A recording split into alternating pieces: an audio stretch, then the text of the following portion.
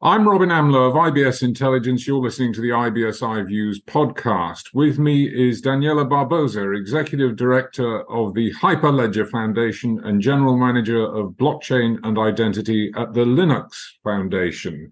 Let's talk to begin with about the impact of enterprise blockchain adoption. How is that affecting financial services at large?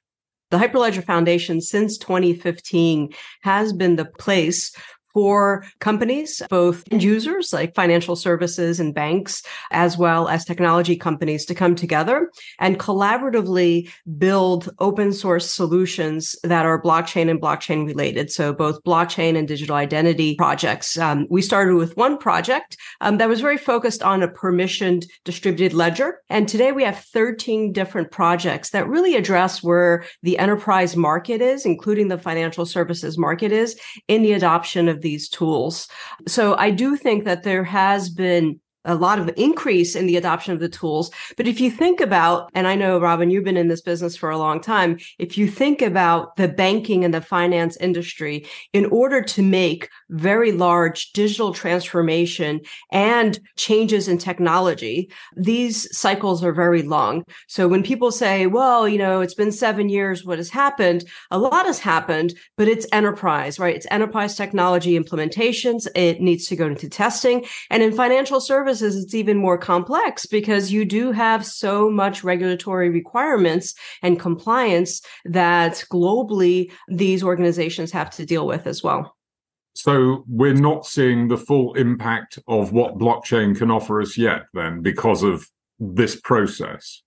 Yeah, I think so. It's just like any other technology, right? The application of the technology, maybe, early on, there's a lot of hype and everybody comes out talking about how they're going to do X, Y, Z with the technology, whether it's blockchain or AI or something else. And then the hard work happens, right? The testing, the implementations, the POCs, and those sometimes gain traction and they go into production. Sometimes they are just real, lessons learned that are important for both the technologists, right? The engineers that are building that's technology, for the business, the people who are trying to basically make a business or change and enable the way that they do their businesses better, and the governments and the regulators out there that need to understand how to regulate the technology. Here at the Hyperledger Foundation, we're purely focused on making sure the technology is right. The technology is developed collaboratively in the open. So it's about open source, but also very importantly, open development and open governance, which is quite different. Everyone can open source their code and put it on GitHub and say, hey, you can take a look at the code. And that's great. And it's great to see. And there's no doubt that in the blockchain world, that has won. If you don't have open source code, pretty much a lot of people are not going to want to take a look at it and build it into their systems. But more importantly is how do you openly develop and how do you openly govern collaboratively, like we do here at the Hyperledger Foundation and have been doing at the Linux Foundation. So the Hyperledger Foundation is one project of hundreds at the Linux Foundation, including the Linux kernel, one of the most important open source projects. But we think that the way to build the technologies of the future that are going to be embedded in the most important systems in financial services, in government services, is to not only use open source code, but also to openly develop and openly govern that code base. These are the building blocks of the future, pretty much. I'm going to come back to banking to financial services because I'm quite fond of telling people that if you take a banker from any time in the last 200 years and drop him into a bank in the 1980s and 1990s, he'd be right at home. She'd be right at home. Mostly it would be a he, obviously, if we're going that far back in history. But not much changed in the way business was done in banking and financial services over that last couple of hundred years. It was just a question of remember which column the debits went into and which column the credits went into. But there are fundamental changes happening under the surface. And from the perspective of a user or potential user of blockchain technology, what I'm hearing from you is those changes actually haven't started to bite in the end users yet. It's still being developed. No. There are many production use cases that are using blockchain, specifically for digital assets and tokenization, use cases around trade finance, for example, and supply chain, where there are return on investment numbers that are coming out around the core benefits of blockchain, right? Which is not as a speculative, cryptocurrency technology, but as a technology that brings efficiencies to business, as a technology that opens up the opportunity for the greater, citizens or users to participate in financial services. I think, the big difference between, the 1800s and the 1980s and today is that there's this thing called the internet. And primarily the internet has become also the internet of value, which is slightly different. And whether you call it Web3 or the internet of value, or maybe, some other terms, depending on, who you're talking to in which industry, the core thing is that there's the democratization of the internet and the technologies that allow businesses, that allow consumers to have different ways to interact with money, to interact with their assets, the things that they own, whether it's in real world assets, like your house or a piece of art, or financial assets. And I do think that there's a big change that's happened since the early 90s to today that, is not specific to blockchain, but it's specific to the technologies that basically run our digital infrastructure, the internet, essentially, as you see it. Well, you mentioned one thing there I'd like to come on to, and that's asset tokenization. Applications in the traditional financial world. Do people actually understand? Because I'm not entirely sure that I understand exactly what the benefit of tokenization is. So perhaps you could explain it to me. So I think if you're talking about tokenization of a real world asset, I'll give you a new use case that I think is interesting.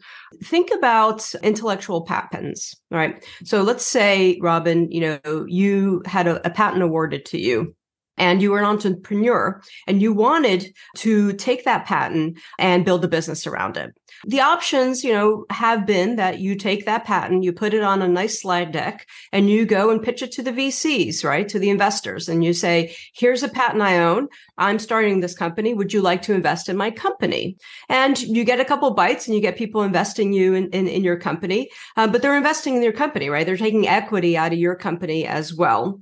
There are ways now today, and there's a company out there called IPW, which is focused on patents, on intellectual patent management, where you can tokenize that patent and you can mint that patent essentially as an NFT on a public blockchain, on a layer 1 public blockchain, and you can create liquidity. So you can create options to sell parts of that patent without necessarily selling the company. That's just one example, right? And then you still have full equity of your company, but your patent, you have now tokenized and sold and created basically a market for that patent as well. That's one example that, is relatively new and I think has some interesting use cases as well. Other use cases are just of being able to, for example, multi-billion-dollar construction sites, right? It is really hard as an individual investor or as a small, even retail investor to be able to buy into a project like that. And why? Because it's very complex, right? The organization has to start a company, has to create, has to basically have banking services and be able to sell shares and stuff like that, right? If you are able to tokenize the construction buildings, for example, or the work that's happening on the construction buildings, and then you can create the ability for individual investors to buy fractions of the asset itself. In this case, let's say it's a construction building. That creates opportunities for individuals who might not have the high worth, that a large company might have to invest in. So I think that it opens up the ability for smaller investors, for the fractionalization of those assets, to allow investment a little bit more with more diversity, for example, in different regions. Now, you mentioned currencies a few moments ago, cryptocurrencies. I have spent more time than I really want to think about in the last few years telling people that Bitcoin is not blockchain and blockchain is not Bitcoin. They are two separate beasts. But there is a value in digital currency. There is a utility in digital currency, which is being backed up by blockchain technology.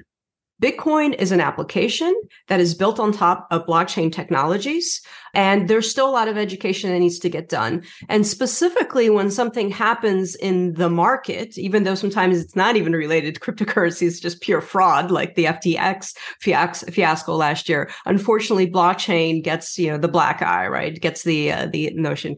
So cryptocurrency is not going to go away. Robin, I think you and I were supposed to meet at Money 2020. And this year, just like last year, there is an increased, booths of companies talking about specifically public blockchains, right? Layer one blockchains and cryptocurrencies, and also stable coins, and also central bank digital currencies. So there's a lot of applications that are aligned with what a cryptocurrency can do, right? That digital assets does have value in financial markets.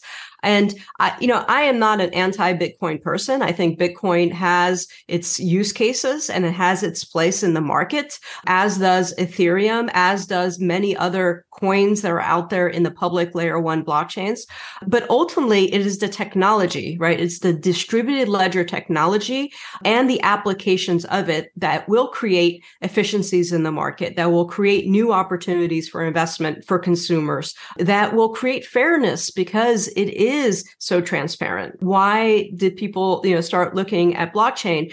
Because of its transparency, because of its efficiency, because of removing the middleman, right? The third party that is required to do a lot of, reconciliation, right? Why are we spending 3-4 days trying to get money around the world when the technology is there to be able to quickly move money around safely and securely? And that is the benefit of blockchain. Bitcoin just leverages that, right? And they have their own theory of how to go about doing it, but they're leveraging the pure principles of what a distributed ledger is.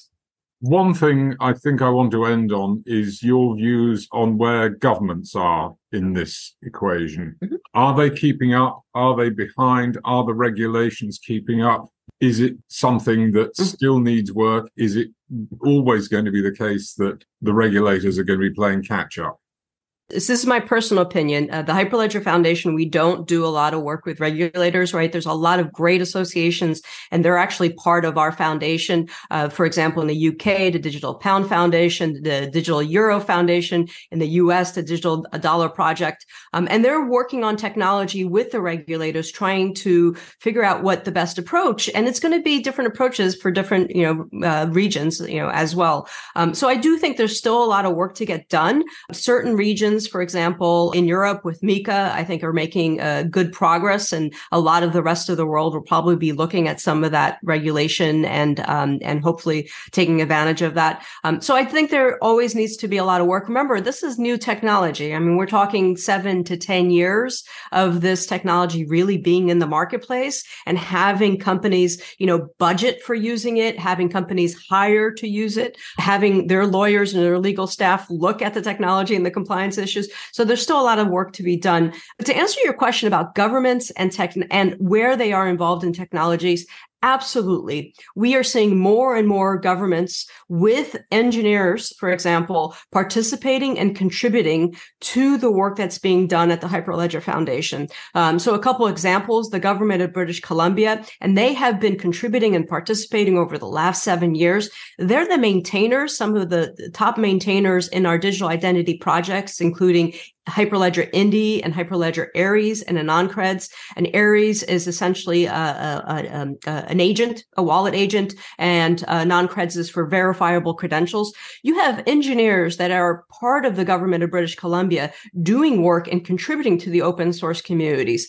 We're seeing more and more interest by regulators and central banks, for example, wanting to understand the technology and the approaches and having open conversations, once again, in our Hyperledger Foundation about how they're using technology and what, more importantly, they need the technology to do in the future, right? What are the core things from a security perspective of, right, that they need to have this technology done? So when the government engineers, the developers and the talents come in to work with our community, I know that they're interested. I know that they have resources that they're putting forward. And I think it's a great focus for the future of the technology when you just don't have the technology companies building it, but you have the end users, right? You have the banks participating and contributing. You have the central banks. You have the government agencies that are trying to work on digital identity projects worldwide. And that I think is very exciting. And certainly at the Hyperledger Foundation, it's a place for governments and associations to come and join us. We have a few central banks, the Banque de France, for example. We have been working with the Bank of England for many years, as well as the Boston Fed and many others. So we encourage actually, if any government individuals and technologists and policymakers are listening, to come join the foundation and actually be core to what is being developed from a technology perspective that I truly believe will be, the core to future infrastructure worldwide. Daniela Barbosa, Executive Director of Hyperledger Foundation and General Manager of Blockchain and Identity at the Linux Foundation, thank you very much.